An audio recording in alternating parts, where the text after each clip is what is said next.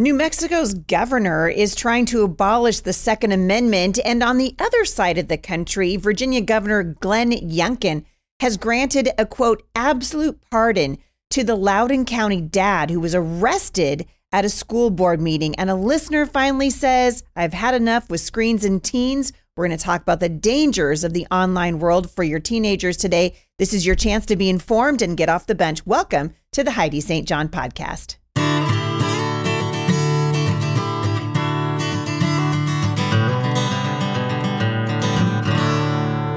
Well, before I jump into the headlines today, I want to just take a minute and talk about the study that I'm teaching in the book of Revelation. I've been getting quite a few questions about it, which is great.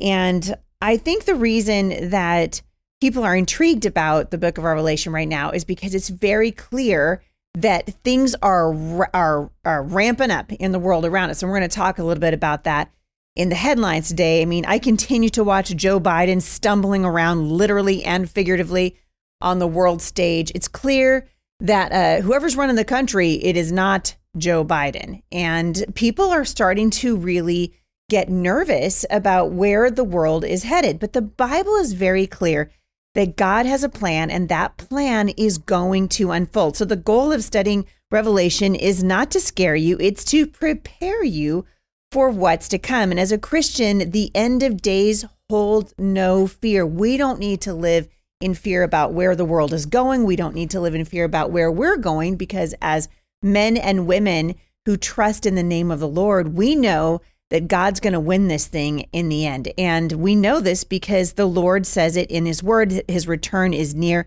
And so our hearts should be ablaze with hope, because the truth is, Jesus is going to return for his church. This is what he says in the word of God, and I believe him. But the question becomes, what does near mean? Like we've been hearing this for a long time, the return of the Lord is near. And in short, it means it could happen any day. And this is as true today as it has been since the resurrection of Jesus from the dead. And as Christians, we are exhorted to be ready.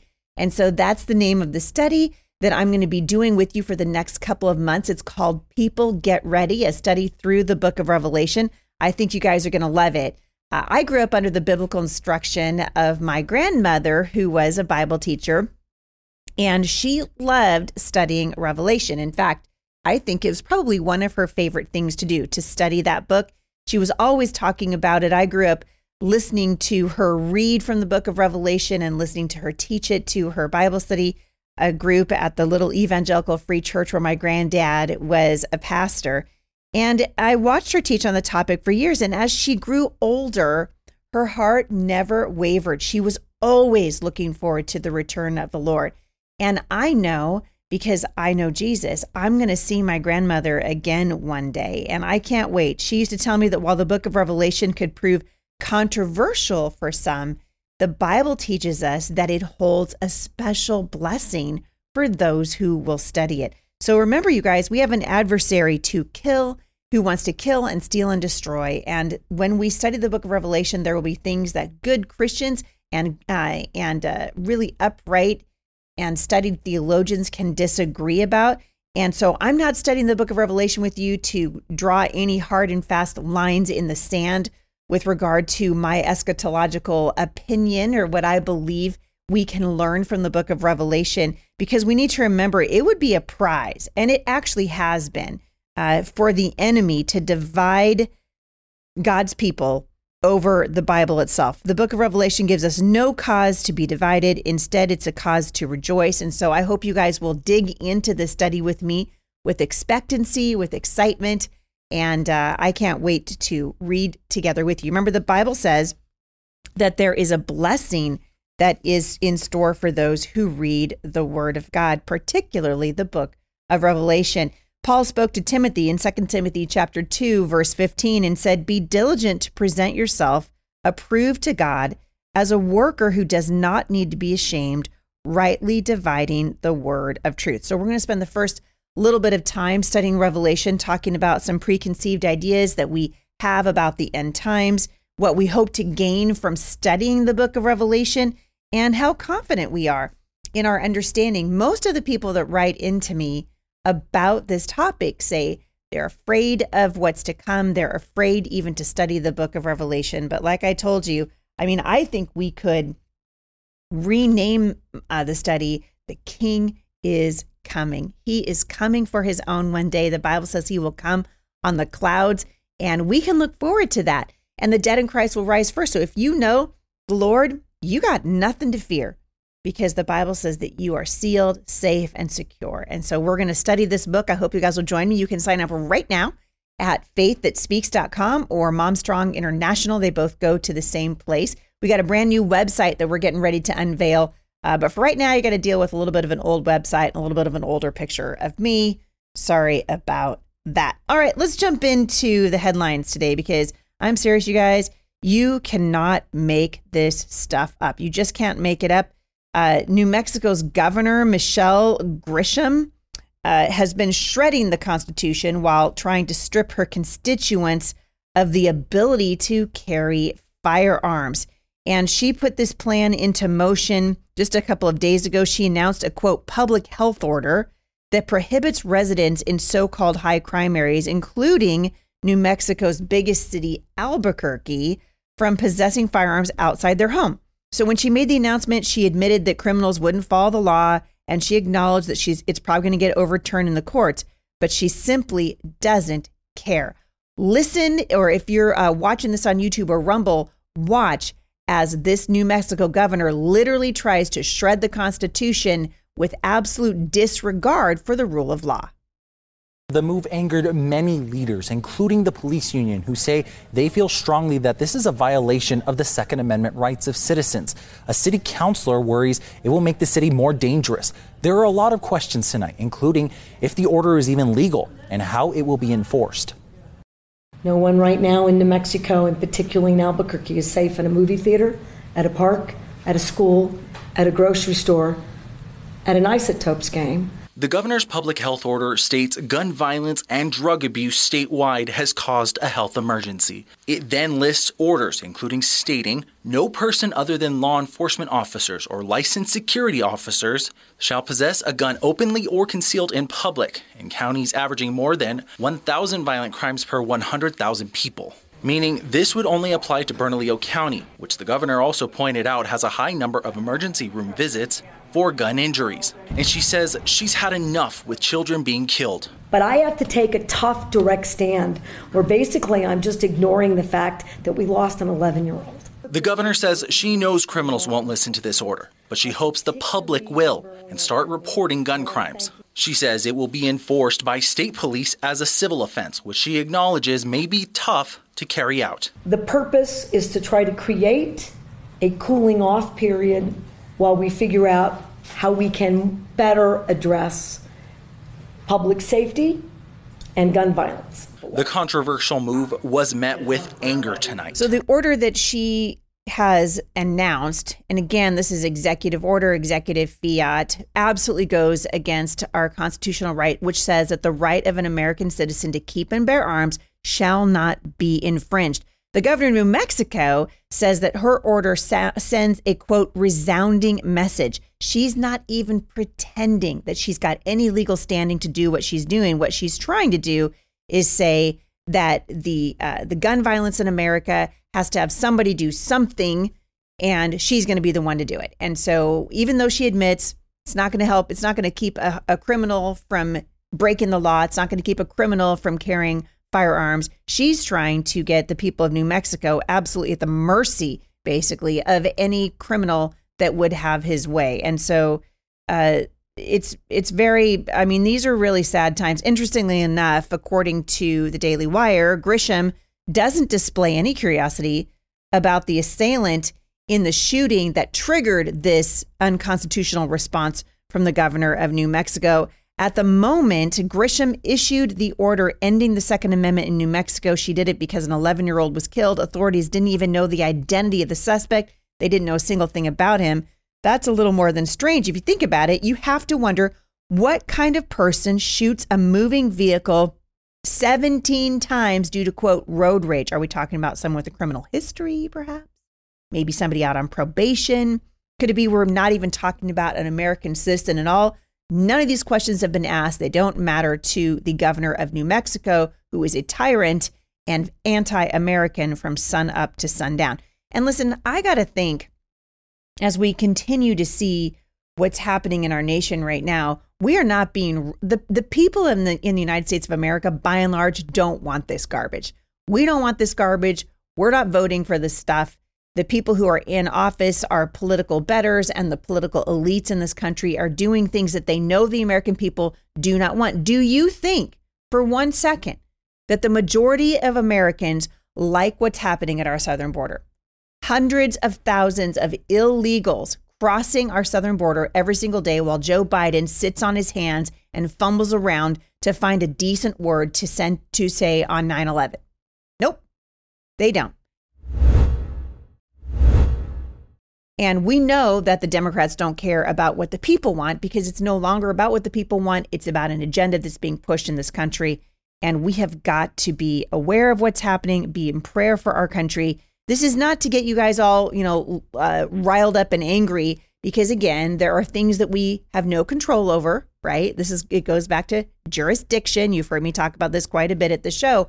But at the same time, we need to be cognizant of who's running for office. We need to be absolutely committed to voting and getting out the vote wherever we live, because I'm telling you what, these are nation-ending dictates that people like the governor of New Mexico, Governor Grisham, are putting into practice, or at least she's trying. The sheriff there, the highest police officer in New Mexico, has obviously come out and said he won't enforce this unconstitutional edict. But this is a pivotal moment in the country. If Grisham's order was a trial balloon, the response from the right has been woefully insufficient. Listen to what the Daily Wire said.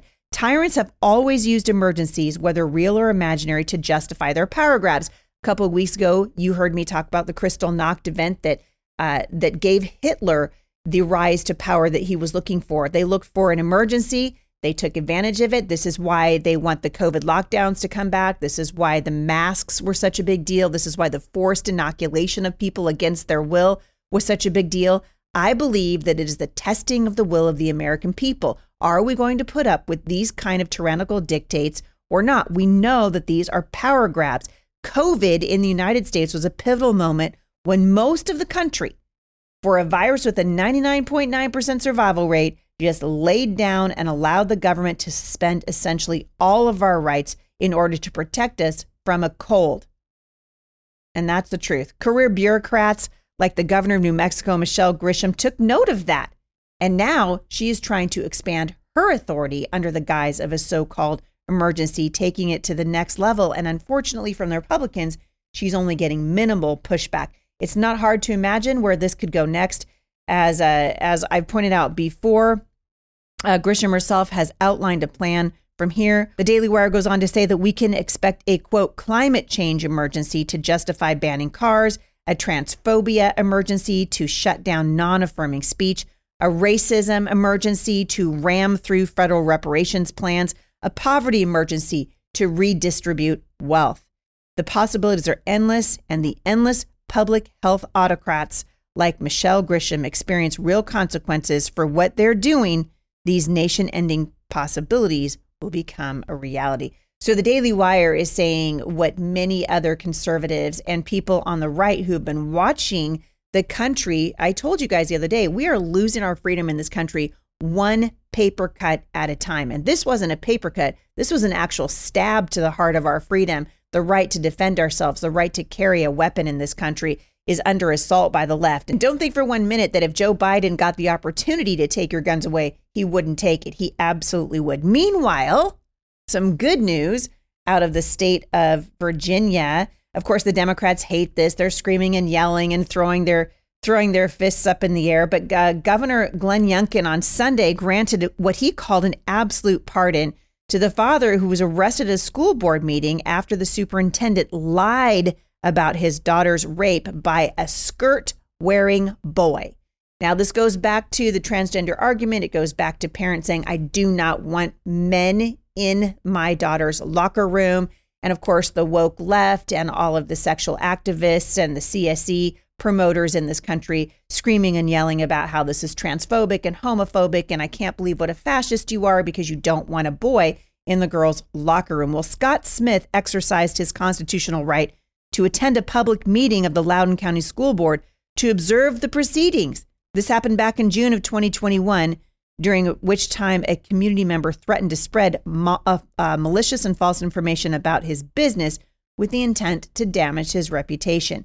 After an ensuing verbal confrontation, Scott Smith was charged with obstruction of justice and disorderly conduct, and he was quickly convicted, even though an appeals court later disqualified the prosecutor due to, quote, concerns about the integrity of the prosecution. So the governor of Virginia, Governor Youngkin, of course, Winsome Sears, the lieutenant governor in Virginia, they got some pretty cool things going on there. He issued him a pardon. And Scott Smith was quoted as saying, "I'm thankful that the Youngkin administration gave me an off-ramp to these charges. They never should have happened. It's kind of bittersweet because I really look forward to winning this in court. But unfortunately, our justice system is so screwed up right now that I didn't feel I could potentially get a fair shot." And you guys, that again, this should scare Americans. Watch what the Biden administration is doing, this weaponization of our justice system against their political opponents, the most obvious one being President Trump. Why do they hate him so much? They hate him for what he says. They can't control what he says. Sometimes wish someone could control what he says. The point is that Democrats in this country do not represent the Democrat Party of the 50s, the 60s, the 70s, or even the 80s. These people are completely out of control. They want to take away your right to bear arms. They want to take your freedom to protect you from a virus with a 99.9% survival rate. They want to keep you from speaking at school board meetings because, heaven forbid, someone should hear the truth about biology. We've got major issues in this country, and we need to be in prayer about what's going on. But I was really encouraged by Governor Youngkin stepping up and saying, "No, dude, this isn't how it works." That actually made me feel pretty good about something in the news today. I'm going to end today with a question from a listener, an anonymous listener in Arizona. It's asking about teens and screens. She said, "Heidi, I've noticed that since the parents in our Christian homeschool group, including myself, put phones in our teens' hands and let them socialize with each other online, things have gone downhill in their attitudes and behavior, swearing, etc. I almost feel like if you put the internet in the hands of your kids, you might as well just send them to public school. It's that bad.